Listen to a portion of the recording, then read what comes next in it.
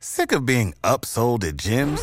My guy, you're currently a base member? For $90 more, I can upgrade you to our Shred membership. For $130 more, you'll be a Swole member. And for just $300 more, you'll reach Sweat Platinum. At Planet Fitness, you'll get energy without the upsell. Never pushy, always free fitness training and equipment for every workout. It's fitness that fits your budget. Join Planet Fitness for just $1 down and $10 a month. Cancel anytime. Deal ends Friday, May 10th. See Home Club for details. Before we get to today's show, I want to tell you about our new sponsor, Soccer Zone Indoor. Soccer Zone Indoor is the newest place to host your soccer games. You can host pickup games on one of their 3 pitches with top artificial turf. You can host parties in one of their 3 party areas. Sign up for coaching and training as well. Centrally located on the corner of Miramar Parkway and Flamingo Road, they have terrific amenities at Soccer Zone Indoor. 20,000 square foot facility with wall-to-wall AC, so you're not going to be sweating. It's not going to be an unbearable experience to play your soccer there. Flat screen TVs and projectors to watch games as well. They've got soccer on the televisions 24/7. You call 954-450-6010. Again, that's 954-450-6010. You can follow them on social media at Soccer Zone Indoor. That is Facebook, Instagram, and Snapchat. Tell them 5 Reasons sent you and get 15% off registration. Again, that's Soccer Zone Indoor. Phone number 954-450-6010 for Soccer Zone Indoor. And now, on with the show.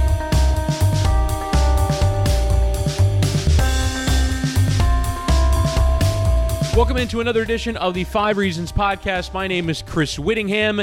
Ethan Skolnick not with us for this episode because this is a soccer special. The World Cup starts in 3 days' time at time of posting. It doesn't get started with the best of matches, that being Russia against Saudi Arabia, but still a ton to get through in this World Cup. Favorites Brazil, favorites Germany, favorites Spain, and tons of other great teams to watch that are going to be on offer at this World Cup. And we've been covering it a ton on the Pitch Invasion podcast, which is also in the 5 Reasons Sports Network. You subscribe on iTunes, Google Play, wherever you get your podcasts. Also on Twitter at Pitch Invasion 5R. That is where I will be tweeting my soccer thoughts during the World Cup. We're very excited to have this event coming up here.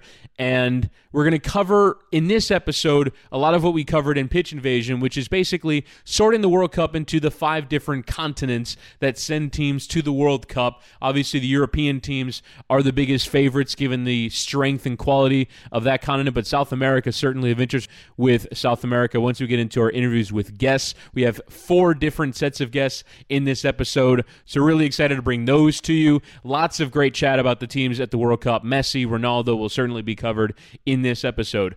But if we are going to talk about the 5 continents going to the World Cup, we should probably start with the one that this podcast is based in, that being North America. And if we're talking about the biggest storyline related to North America, it is no doubt the fact that the United States will not be sending a team to the World Cup. They were the plucky underdog that didn't make the World Cup, that made life miserable on the French on Saturday night when they drew 1-1 with a team that I think a lot of people are expecting to potentially win the World Cup. So the United States are kind of back to their status as plucky underdogs, but that represents a significant step back for this country that has not just gone to World Cups, but has done well. Best finish was a quarterfinal in the round of 16 twice. You look at teams like Spain that couldn't get out of the group in 2014.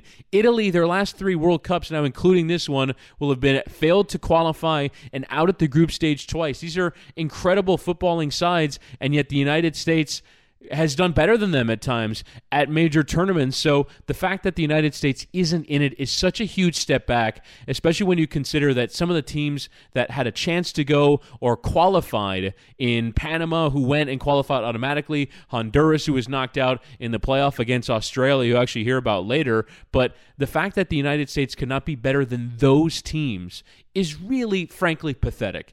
And I think it represents a failure on a multitude of levels. A lot of them have been covered since they lost to Trinidad and Tobago away from home on that day. But to me, if we're just going to kind of start on the United States, to me, it is the fact that we kind of lost who we were as a soccer country. And so you look at what the United States did against France. They played 5 defenders, and a bunch of central midfielders whose job it was to run around and make life miserable on the French, and they did. The United States were miserable to play against in that game against France, and the idea that we couldn't do that to Trinidad and Tobago, that they just carved us open for 2 goals and knocked us out of the tournament, it was shocking. And so the fact that the United States isn't in it is a failure on a multitude of levels.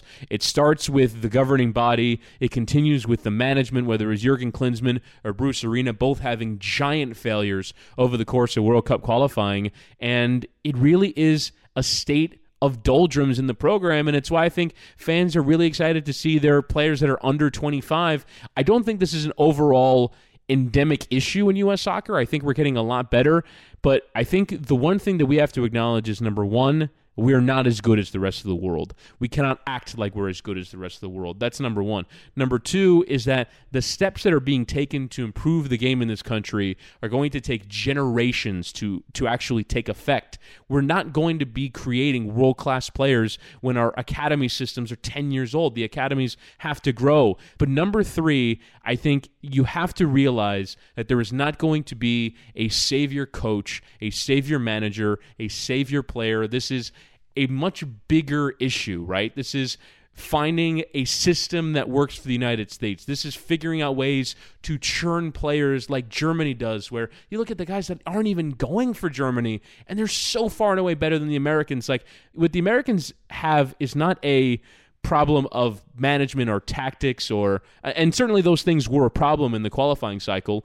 and those things should be good enough to beat Panama and Trinidad and Tobago, but we just don't churn out the quality of talent that the world does. And I saw a stat before the France game. You look at the transfer fees paid for the French players versus the American players. It was like $450 million paid for the French players and like $8 million for the U.S. We just don't produce players who are as good. Understand that and recognize that our identity is as plucky underdogs. And to me, it is kind of what makes the United States fun to watch on the international level, because I think Americans believe that we have a divine right to be great at every sport, and the only way we can get behind a team is if they're great.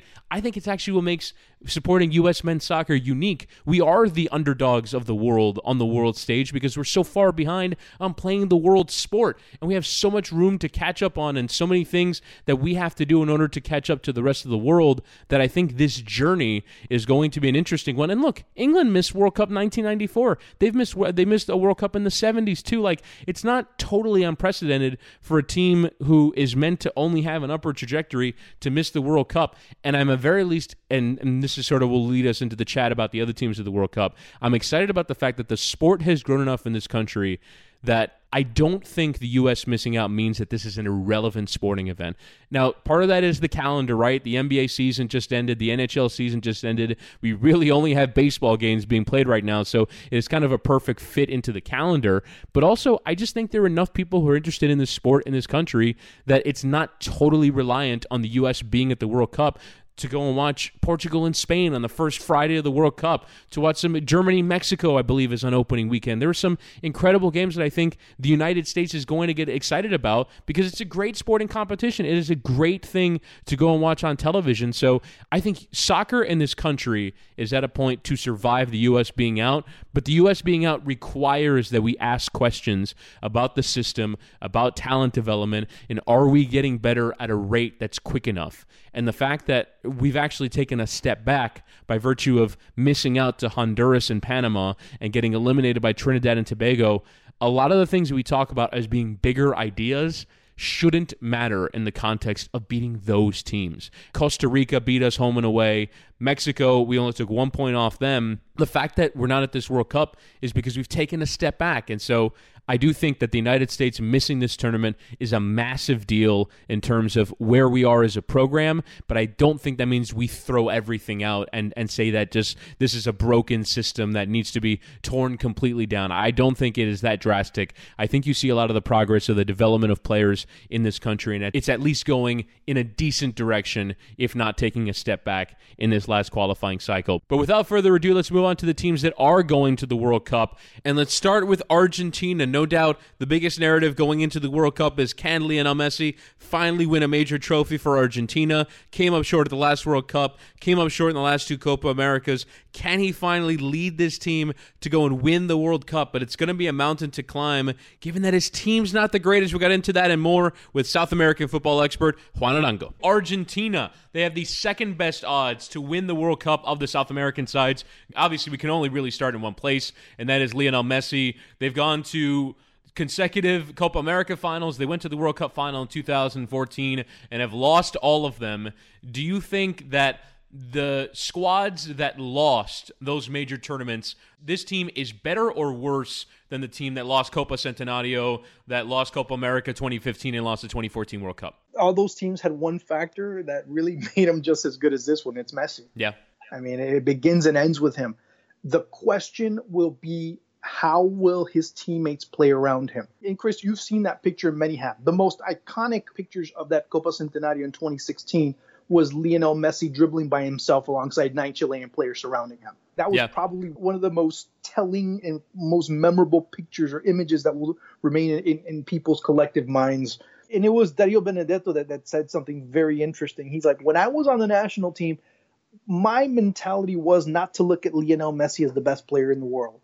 My mentality, my mindset coming into those training camps was to look at Leo as one of my teammates. Because the tendency when you have the best player in the world is to look at him and say, okay, here's the ball, do something with it. And to an extent, he's right. When things went bad, when things weren't going right for Argentina, the first thing that his teammates said, okay, Leo, go do your thing. And they just ball watch. You'd see a lot of video and you start trying to break Argentina down. And a lot of times it was Messi moving and everyone else staying still. That, to me, is the biggest problem with Argentina. That's always been the biggest problem with Argentina. He has to defend. He has to attack. He has to pass. He has to distribute. He has to make that final pass. He has to run and be able to score at the same time.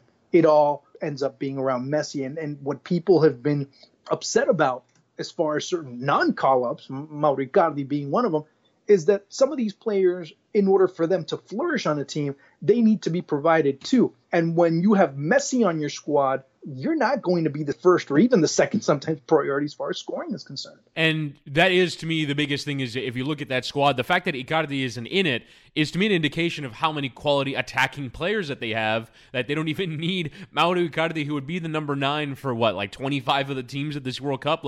It's incredible that they don't even have use for him. And that, for me, is the biggest problem with Argentina, for me, is the imbalance, right? So Jorge Sampaoli comes in as a new manager, and he switches to a 3 at the back. And for me, you're only adding positions on the field by going to that system where you don't have world-class players. To me, Nicolas Otamendi is the closest thing they have to a world-class center back, and I don't believe he's close at the moment. Once you get past him, you're not exactly dealing with the best of the best at center back. Then, to me, they don't have that many great fullbacks, and then you're asking them to play wing back, and at times they've asked Angel Di Maria to play wing back, and that's certainly not his position. And so I feel like the biggest problem with Argentina is they have all the forwards in the world, but they don't seem to have very much balance as a team. Oh, no, absolutely not. And they haven't had much balance as a team going back to 2010, if you really want to go there. Even when 2008, when Coco Basile was the coach of Argentina. What the problem is there, in the back line of 3, it was that match against Bosnia and Herzegovina in the last World Cup, and it was an absolute disaster. And so much so that Alejandro Sabella decided, let's just drop this whole idea of playing with a back line of 3 and let's play with what got us here, 4-3-3. Now, if you start looking at Sampaoli, he's decided to adapt a little bit more and do more of a 4-2-2-2, which now he's talking about doing a 2-3-3-2, a bit more. So, ends up being one of these old phone number types of things. So instead of having 5 in the back, now you have 2 in the back, and which ends up being 4 if you end up putting the players that are playing out wide, dropping back and playing as a pseudo, if you will, fullback position. So to me, that ends up being the biggest issue with Argentina, that you have one stable aspect of your team, which is Leo Messi, and maybe a couple of players here and there as the nucleus. But everything around the supporting cast, and even at the administrative level, there's been little to no stability. And that really has been the thing that every time something goes wrong, you always tend to go and tug at the thing that's been most stable. In this case, in Argentina, it's always been Messi, or that nucleus of maybe 4 or 5 players. Let's get back to the Messi problem, because I do think that they have an issue with that over-reliance on him. Why do you think that it's so much different at club level versus national team level. Now, at club level, it has started to become a little bit of an over-dependence on Messi, particularly for the creative brilliance, where I think Valverde has built more sort of a solidity in the team as opposed to the way that they played under Guardiola. But for the national team, it is Messi or bust. And yet, I look at that squad like Higuain and Di Maria, like they have some pretty fantastic players in their own right that are really good for their clubs, and yet, like you mentioned earlier with the other example, that they don't end up feeling like their colleagues or peers with Messi because they clearly just rely on him to, like they did to get to the World Cup. They needed to win that final game, and it was Messi who summoned all the magic. Like, they just turn to him whenever there's any hint of a crisis. And the greatest crisis they had was that match in Guayaquil where they played Ecuador, and Messi had to come and rescue him with a hat trick to be able to qualify for the World Cup. One of the best quotes that has ever come out of Argentine media in the past 6 months, if you will, was a description of Gonzalo Higuain. And it was, when Higuain is playing for Juventus, he was unafraid to go and score. When he plays for Argentina, he's afraid to become a meme. And he certainly does get talked about like that because, you know, of all the times he's missed in finals. Brutally. Since November, every newscast, every talk show has talked about Argentina's 23-man roster for the World Cup since November. Wow. I mean, we get worn out with political campaigns. Imagine having to hear that over and over and over and over again. Oh, you're on the World Cup team. Oh, you're not on the World Cup team. Oh, you're going to be on the 35-man list. You're going to be on the 23-man list. Now, you look at another aspect of Argentina compared to Barcelona. Barcelona already has an identity. They already have a style of play that's already been ingrained in Messi and many of the other players that have been at La Masia since the time they're 11, 10, 5, whatever age they come into La Masia to start playing. Since 2008, Argentina has now had 9 coaches, each one with a different formation, each one with a different football idea, each one with a different way to play Lionel Messi, each one with a different teammate to accompany Leo Messi to create opportunities for him or for him to create opportunities for them. As a player, your head starts spinning. And from the logistical end, there's not a lot of – I mean, even yesterday, Argentina has an open practice. And, 25,000 fans, something like that, going in full house at the stadium over at Huracan. There's media that are saying Lionel Messi decided to shun the entire stadium and just walk off. When you start seeing people taking pictures, him taking pictures of little kids, selfies and stuff. So, I mean, there's a lot of interest as well. So, I mean, when you talk Argentina, I mean, you could make about a 5 or 6 podcast episode, worth 6 episodes to talk about the problems that are going on within Argentine football that you can really start to say, damn, I mean, it's that bad. And yes, it's that bad. And that's something Messi, even in the Copa America, when he decided to kind of boycott the press, if you will, because they were making accusations that Ezequiel Lavezzi was smoking weed. Jeez. So, I mean, good God. So, I mean, and he had to come out and say, no, that's not true. And Lavezzi ended up suing the journalist that made that report. So, I mean, you have a lot of things attacking the national team. I mean, if you start looking at the presidential candidacy, you had 75 people voting, and then the election comes out 38-38. So, just that alone. Yeah, I mean, everything I've read about that organization is that it's just so poorly managed. I mean, poorly would be a start. Poorly would be good. It's just that there's a lot of interest and there's a lot of people that handle it in a very archaic way. All right, so 2 more before we move on. The first is, you look at the qualifying run. They only scored 19 goals from 18 games. A team with Lionel Messi and Gonzalo Higuain should be scoring more than 19 goals from 18. Now, in terms of their defensive record, it was second best in CONMEBOL, but in terms of their scoring record, is tied for 7th. It was behind nations like Peru, like Chile, like Ecuador. In terms of getting that attack going, what for you would be your diagnosis for how they can solve it? First of all, for them to be able to break lines, for them to be able to break down their opposition. This, to me, Argentina's group is probably, on paper, the toughest group in the World Cup. I agree. There really wasn't a group of death, but if you want to slap that tag on a group, you could probably go with this one. And you have a team in Croatia that likes to possess the ball a lot, that really can handle and pull the strings wherever they want in the midfield. You have a team in Nigeria that matches very well against you. And you have a team in Iceland that defensively, they can become very solid and cause a lot of problems. Now, you have to find 3 different avenues, 3 different ways to solve 3 different problems. And does Argentina have the wherewithal to do it? And in the end, when things go wrong, when things go bad, you always got Messi. And we're guilty of it too. I mean, as journalists, because when Argentina loses 6-1 to Spain, we said, yeah, but that result doesn't matter. Messi wasn't playing. Messi's not even a bandage anymore. He's what you cauterize an injury with, or sometimes. I mean, he is that, the scar will be there, but Messi kind of patches that up. But what if Messi's not in form? That's the biggest question. Who steps up after that? All right, so what would your expectation be for this Argentina side? Argentina should get out of the group stage. It won't be easy. Now, they do not want to end up in second place because that would cross them over with France. The possibility would be to win the group and be able to face either Denmark or even Peru, for that matter. We'll talk about Peru in a little bit. But Argentina doesn't have easy at all. If they're able to get out of the group stage and they're able to get out of quarterfinals, watch out. That could be Messi's moment. Now, I'm going to make a hot take, bold prediction. You ready for this? Mm-hmm. Argentina go out in the group stage.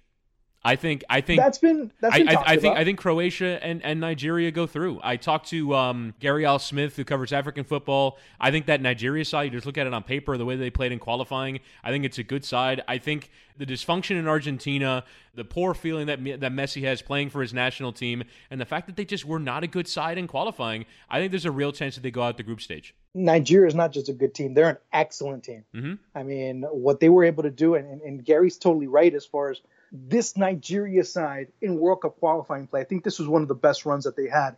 And many have been talking about this team as it being one of the potential contenders and become that African team that causes a lot of noise. And I wouldn't be one bit surprised. I think Nigeria is going to advance out of this group. The biggest problem with Croatia is that they're really not a cohesive team. They had to come out of a playoff, and they were beaten by Iceland in their group before they come out. Before we continue with our World Cup preview, let's hear a word from one of our sponsors. Hey, it's Ethan Skolnick. My daughter, who will be 4 next month, has grown up in a bilingual household, so she's fluent in English and Spanish. But we wanted to expose her to a third language while she's young because it's easier for kids to learn than it is for adults. So in January, she started taking Mandarin at Berlitz Broward for kids and teens in Pembroke Pines, and she absolutely loves it.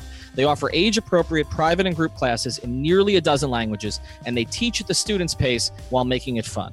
Their native fluent instructors are specially trained in the Berlitz conversational method.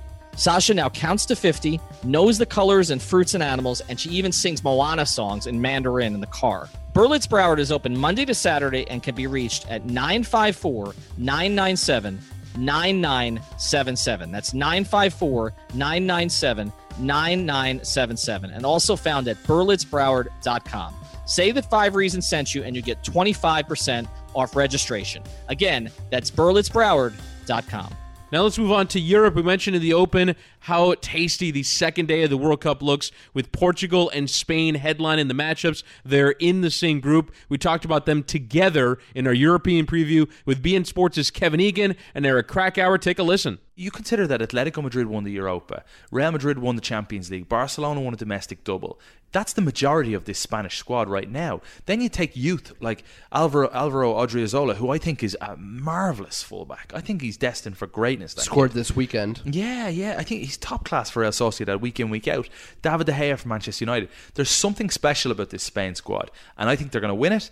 And I think they're going to cap off a dominant season for Spanish football. You think they're going to win the World Cup? Yes. Okay. I'm not so sure that if Diego Costa doesn't click, it's a major problem. I think this is a team that has so much talent that Lopetegui can pretty much adjust the tactics to whatever players he has on the pitch. There's a lot that you can do with this team, and just based on the amount of talent that you have in the midfield, they'll create so many opportunities throughout 90 minutes. That whether you have a 9 or not, I think it becomes irrelevant. For me, there's 2 positions free in the Spain squad against a big team. Now, obviously, Andres Iniesta may be rested for 1 or 2 games. You would think in their group, they have Portugal, Iran, and Morocco, correct? Yep. You're going to go with De Gea. You're going to go with the 2 Real Madrid guys on one side, Sergio Ramos, Carvajal, 2 Barcelona guys on the other side, and Piqué and Alba. Busquets will absolutely start every game, you would think. Then you have Iniesta and you have David Silva. Isco. So then he's going to play Costa, you would think. So that's one player I'm not totally sure on. And then the other position, who starts? That's a good question. I think Asensio. Asensio is a guy off the bench, I think. That's from what I can tell. The thing, though, that you're describing about Isco, and it's like, to me, these are central players. Yeah, right? but Spain, the way they play, it'll rotate. David Silva will go wide, right. Isco will come inside, and it'll be constant rotation. See, my biggest question for the Spanish team is, who's the first person off the bench? I think Asensio. Yeah, Asensio could be that guy. It could be... Save big money on your outdoor project now at Menards. We have everything you need to keep your outdoor power equipment running smooth, so you can keep that lawn in tip-top shape or enjoy some time on your boat. Right now, all FVP, lawn and garden, and marine batteries are on sale through May 5th. Check out our entire selection of FVP batteries today and view our weekly flyer on Menards.com for more great deals. Save big money at Menards. Raul as well, because I think what you're going to see is Busquets, Thiago Alcantara, Iniesta, and David Silva in the midfield.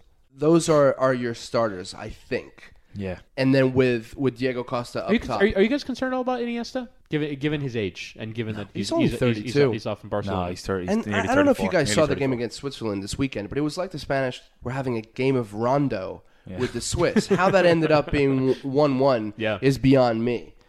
And there were plenty of opportunities even without Diego Costa on the pitch. I think they'll destroy Morocco and Iran. I know you disagree with me. I disagree. Yeah. I think they'll destroy him, and I think Iniesta will get an opportunity to rest in those games. In some respects, though, winning this group. You know what? We're going to go a bit out of order because I know, Eric, this is certainly an interesting point for you because you are Portuguese. But Portugal 28-1 to win the World Cup.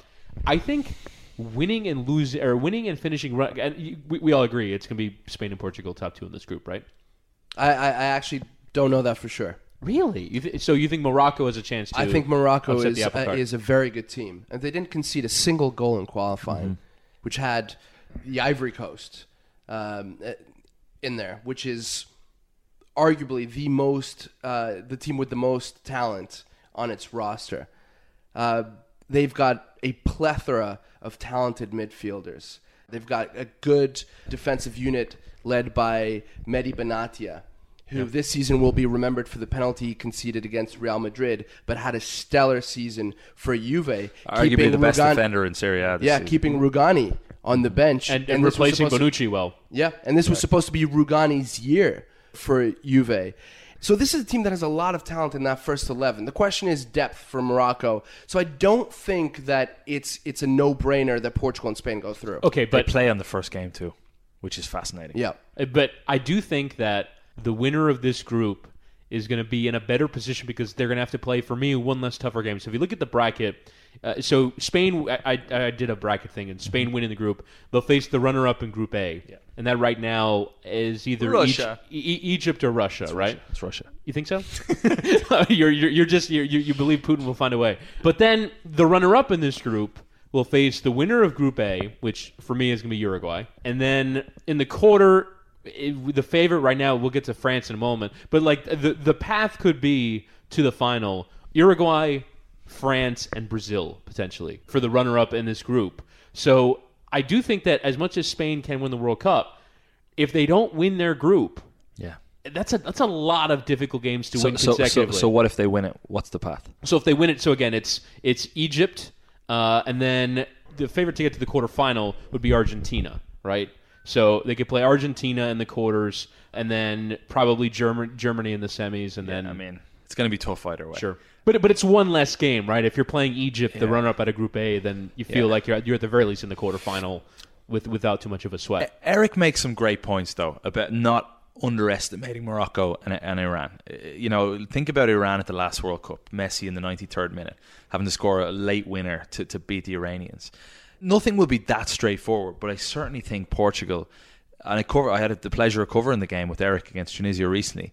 They're not going to blow anyone away. I think we know that about Portugal. It's why I think I'm underrating them. It's because they won the European Championship, but I wasn't convinced. Even winning the tournament. And a lot of people who don't follow the Portuguese players, the two names they think of straight away are Pepe and Ronaldo, who are 34 and 33 respectively. So that's too easy to judge Portugal and say they're not going to be good enough. When you look at what Gonzalo Guedes has done this season, he for me is a standout star, top class. And he might not get many minutes in this Correct. World Cup. You've got Bruno Fernandes, who you really rate. I think he could be the standout player. Run through some of the players that you think are going to be standouts at the World Cup. Well, look, let's deal with two of the dominant storylines with Portugal since the Euro, right? People complained that they only won one game in 90 minutes, and that was against Wales, where they were dominant, apart from a few chances that Gareth Bale created. Everything else went either to overtime, extra time, or to penalties. So there's a sense that they lucked out. And they did when you look at what happened in the group stages, because this was the first tournament with 24 teams in the Euro, and they went through as the third team. Of course, nobody talks about Italy in 2006. They came in third place, too, in their group, and they ended up winning everything. So the one thing that you have to take from that performance in Euro 2016 about Portugal is that under Fernando Santos, they created a defensive structure that they hadn't had in a very long time. And that is crucial in a tournament. But I think, Eric, the reason why people don't rate Portugal is because we're more attracted to Spain and to France Absolutely. and to Germany, because they can pick teams apart and put 4 and 5 past them. Which leads me to the second sort of storyline that people tend to judge Portugal on, which is Ronaldo and a supporting cast. And I think that to call the remaining 22 players on this team a supporting cast is really derogatory, because there's so much talent. I mean, you look at Bernardo Silva. Was he a sure starter for Man City? No. But was he an important player? Absolutely. Does he have an incredible amount of talent? Yes. Was he perhaps the second most important player for Monaco when they won Ligue 1 a season and a half ago, two seasons ago? Absolutely. Keep asking yourself questions. This is fun. Am I ridiculously handsome? Yes, I am. And then you look at the starting 11. William Carvalho is a beast. Is a beast. The only knock on him is that he's a little bit slow moving, but technically very gifted. So you have a lot of talent there. João Mario didn't work out at Inter, but did well for West Ham, and I think a lot of people are going to try and poach him from West Ham after this World Cup. And he was impressive in that game against Tunisia that we called, Kevin. You know, there is a fluidity to this Portuguese national team that is very impressive, and I think that to in any way discount them because it's Cristiano Ronaldo and the rest is doing this team a disservice. Are they at the level of a Brazil, Spain, and Germany? No. They're not. You're right. But what I will say about Portugal, to give them credit, is you go through the Portugal squad, especially in midfield and up front, the depth is incredible. Yeah. It's incredible. Listen to Manuel Fernandes, João Moutinho, João Mario, William Carvalho, Bruno Fernandes, who Eric is really, really high on. Up front, Cristiano Ronaldo, Andre Silva, who I predict is going to have a major World Cup, Bernardo Silva, Gonzalo Guedes, Gelson Martins, who you were saying earlier is lightning fast, and Ricardo Quaresma is still there. There's experience, there's a blend of youth and veteranship, and I'm not going to discount anything that Fernando Santos does because he's just a tournament-tested manager. All right, so if you were to pick it right now, who wins that group and who finishes runner-up? Spain wins that group. Spain wins the group. All right, so they would probably be playing Uruguay in the round of 16. We talked about in the South American preview. I love Uruguay. That's a bloodbath. Moving on now to Africa. Africa with another of the world's great players that really burst onto the scene in this club season, and that was Mo Salah. Now, a fair warning, we did not know that Mo Salah was going to be injured in the Champions League. We taped this before the Champions League final, and so we do talk about Mo Salah. Now, the good news is that Mohamed Salah of Egypt is going to be healthy, we think, to at least get some minutes in the first couple of games and maybe start by the third game of the group for Egypt to play in Group A. But if it still sounds funny that we're talking about Mo Salah as if he's going to be there for the whole tournament, we did not know that Mo Salah was injured when we taped this with Gary Al Smith, who is an African football expert based in Ghana. We also did know that Ghana, from a footballing perspective, would totally disintegrate in the wake of a massive scandal. But we got into Egypt and Nigeria as well, who look a decent side out of African qualifying. Here's a bit of Africa chat. His game is very well known. Analytically, there are so many tools to measure his performance. There's a lot of ways to be able to track the way he plays. And so essentially, he's an open commodity. I mean, any of the teams they are going to be facing in the group stages simply has to go onto YouTube or use any of their sophisticated scouting tools to know exactly what to do to stop Mo Salah. More than any of the star players among the African teams, I think that Mo Salah would really, really, really need the support of his team to play at even half of his level to be fine and to get out of that group and to have an impact at the World Cup, I think. And tell us about some of his teammates then, in terms of who are going to be some of these players that are going to have to be relied upon in order to get Egypt further than just having Mo Salah do it himself. Well, Ramadan Sobi of Stoke will be one of them. They've got a guy called Mahmoud Trezeguet, very good. And then they've also got Mahmoud Karaba. His nickname is Electricity. He's a very good player as well.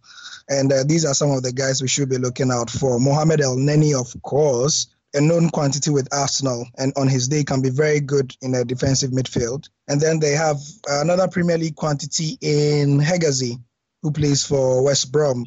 Defensively, he should be able to marshal the side as well in terms of having the requisite international experience now. But some of the other local players that you may not know will be key as well. And in fact, they'll need to put in a decent shift to be functional players, and that will be key for Egypt. Egypt is going into a group with Russia, Saudi Arabia, and Uruguay. I would expect Uruguay to go through, so it really is going to be competing with Russia and Saudi Arabia to get out of the group. Yeah. Do you think that they do, and how far do you think they can go? Because even if they do get out of the group, I imagine they'll play either Portugal or Spain in the round of 16 paired up with Group B. So what is a realistic expectation for Egypt? Well, I think that in Egypt, a realistic expectation, and I spoke to a lot of Egyptian journalists before coming to this conclusion, is that round of 16, and they'll be okay. All right, so let's move to the next country we wanted to preview, Nigeria. They qualify out of Group B in a fairly dominant fashion and ahead of Zambia, Cameroon, and Algeria. Ahead of this World Cup, I mean, you look at, just sort of looking at the squad, it seems like there's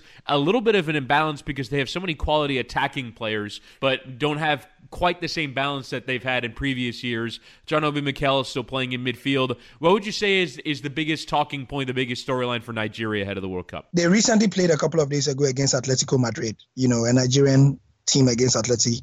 The score finished 3-2 to Atleti, but Nigeria were fantastic. Let's just put it that way. I mean, they were amazing. They just continued in the vein that we saw when they beat Argentina recently. The vibe around the camp is great, but I think that if there will be a team where the coach will make the difference, it is this one. Gernot Rohr is I won't say he's a father figure. He's just a guy who knows when not to poke his nose into affairs that don't concern him. A lot of coaches like to be inside every nitty-gritty of the team as they are prepared for a major tournament. No, he doesn't do that. I mean, the politics that involves Nigeria, Nigeria is a huge nation, so much money sloshing around, so many political interests and all that. He really doesn't care, so long as it does not affect his performance. They are camping in Uyo in the south of the country at the moment, and the vibes coming from there is that there's a really, really unified atmosphere in the team, and that is because of this coach. I mean, he's one of the most experienced coaches in Africa, having enjoyed stints with Gabon, Niger, and Burkina Faso, and that's it. I mean, Victor Moses is the star. Some will also say that John Obi Mikel is the star, but what this does, Chris, is that it gives them focal points and it gives the opposition a bit more difficulty because you're not sure exactly who the team will be built around. And considering that they have such a good chemistry about them at the moment, they'll be slippery. I mean, it will be times to come to life when he's in a Nigerian shirt. He actually plays better when playing for Nigeria than for us now for some strange reason. And that can only be good. Kelechi Iheanacho, he's also a beast anytime he wears a Nigerian jersey. And he always makes it difficult for Leicester because anytime he comes away from international duty, he does so well. And they are forced to put him in the team. And he gives off his best as well. They've got Ikechukwu Ezenwa, the goalkeeper, who will likely to be tasked with keeping players like Leo Messi, Sergio Aguero, and Gonzalo Higuain at bay when they meet on the 26th of June as well. So, yeah, that's the deal on them. And before you ask me, they play Croatia first, they play Iceland second, and Argentina. All they need is a 120% performance against Croatia to nick a win, and it can go anywhere from there.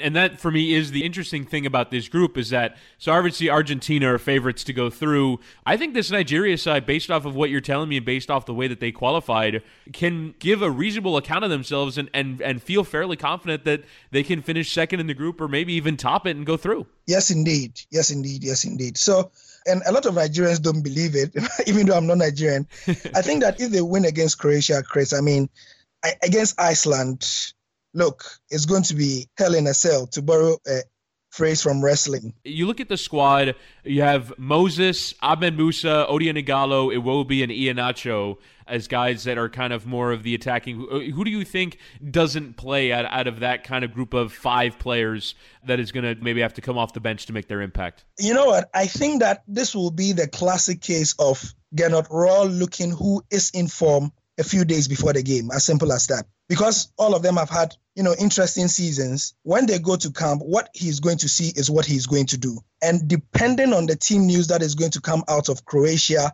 who is the most likely to start for Croatia, so right now we can name our starting 11, but all I'm saying is that it is even possible that the starting 11 of Nigeria may be slightly different when they play Croatia, and they'll tailor their starting 11 to fit the opponent in the group stage at least.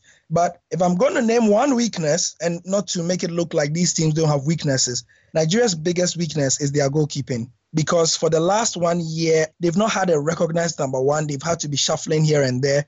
Some of their goalkeepers have not been consistent at club level. Their first choice is, unfortunately, Carl Ikeme, who I'm sure you know was advised to stop playing football because he had cancer. And also Vincent Inyama, who is in France, but he's inactive at club level. So that's the problem, the defense and the goalkeeping. The defense, because it's also largely untested in major games. Even though they've done well in the friendlies and in the qualifiers, it's been a bit start-stop.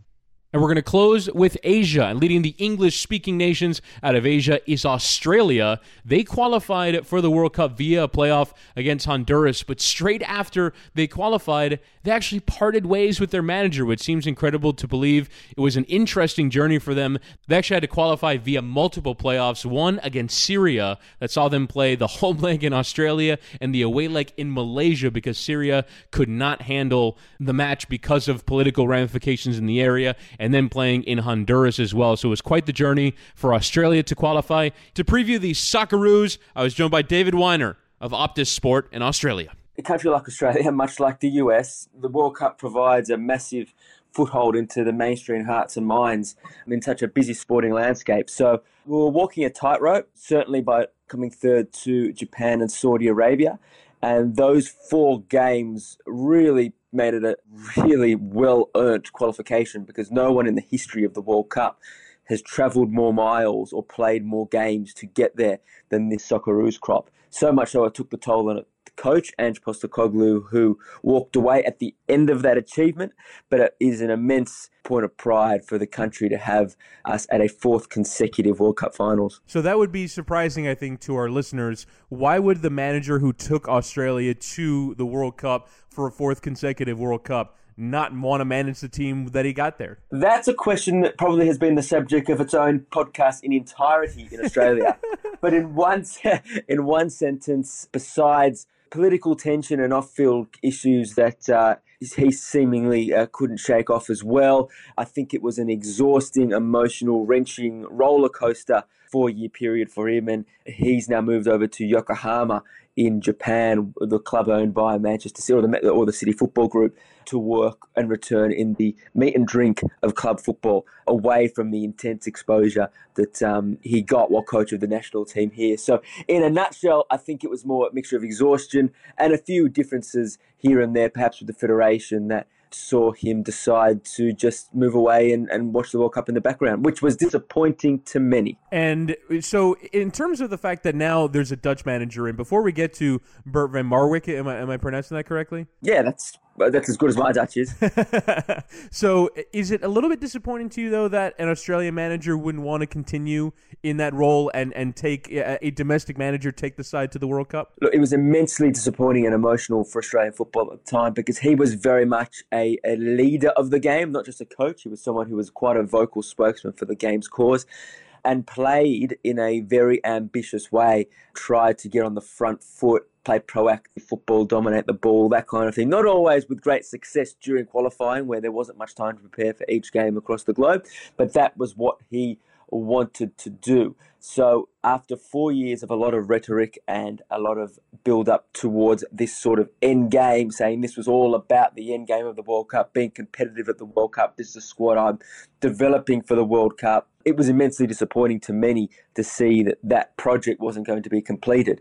Also complicated because the manager that's been brought in has a completely 360-degree different philosophy in how it should be played. Nothing wrong with that. Each manager has their own way of thinking, and Bert van Marwijk, who was made a World Cup final with Holland in 2010, of course, against Spain, has basically this 3-week period and maybe 10 days in March as well he had with 2 friendlies to try and prepare the team in a way he thinks will make them competitive. So whilst Postecoglou was very much about front foot football, maybe with a bit of reckless abandon, Van Marwijk has used the template of Atletico Madrid as the way he wants his Australian players to set up with a mentality in Russia, so that when they come up against France, they're not just naively trying to compete and go toe-to-toe with them, but they actually make France earn every single thing they do in the game, and perhaps that will mean only a point. So a lot of interesting discussion in Australian football at the moment about the fact that we've gone completely 360 in terms of the way we would have played at the World Cup, but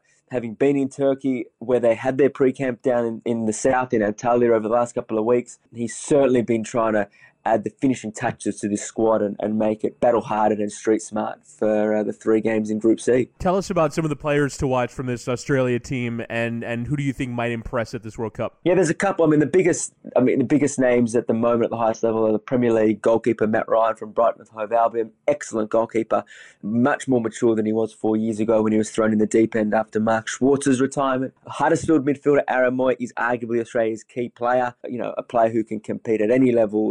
He's competed against every club in the Premier League this year. Game breaker, Tom Rogic from Celtic, just signed a 5-year deal there. I'm really hopeful this is his stage to do something special and break a game open. And Hertha Berlin winger, Matt Leckie, his speed, he's as good as anyone, and he can take on anyone down that flank, be it from France, Denmark, or Peru. I'd say they're the key 5 players, all led by Aston Villa's bearded, fearsome midfielder Mile Jedinak. Is Tim Cahill going to play very much? Tim's going to be there. Tim's 38 years old. Tim doesn't have 90 minutes in him. He will certainly be the player that the country turns to if we need to nick a goal off the bench. And having watched him for many, many years, and he has played very little club football in the last year, he's probably played more for his country than he has for his club.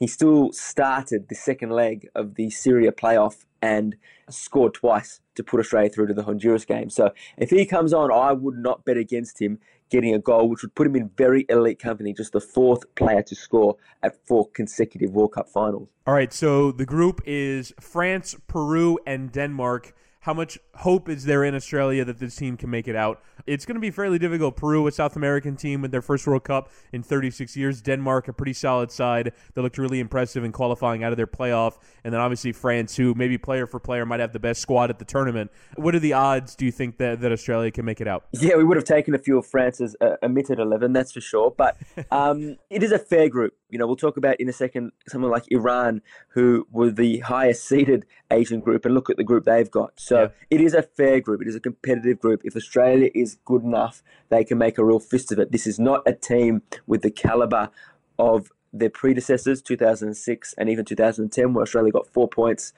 in both those group stages. But under no illusion, anyone that knows their football in this country knows that Peru have conquered the most difficult qualifying of all in South America and have the fairy tale of 36 years back at the World Cup. And Denmark are the European pedigree and a player like Tottenham's Christian Eriksen in their squad. But as I said, it is a fair and competitive group, giving Australia an opportunity with the street smarts Van Marwijk has armed them with to think that they can go there and give this group a real shake to get through to the next stage. So prediction from you, David, does Australia make it out of the group? I'm comfortable enough to say yes.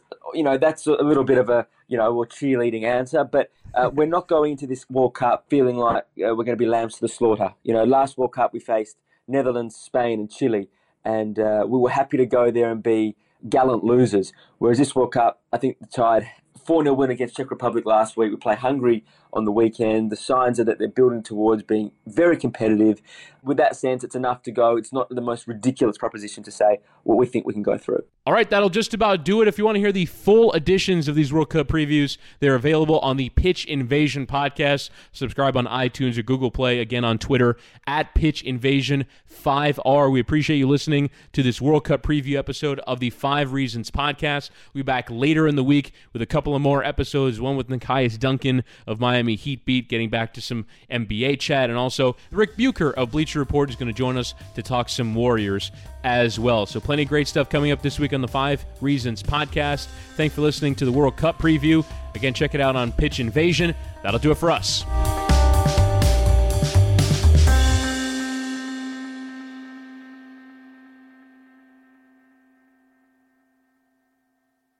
Save big money at Menards. Let the fresh air in and keep the bugs out with replacement screen for your doors and windows from AdForce. It's easy to install, durable against the elements, and comes in a variety of types to suit your needs. Repair your screens today with a roll of replacement screen on sale through May 5th. And check out more great deals happening now in our weekly flyer on Menards.com. Save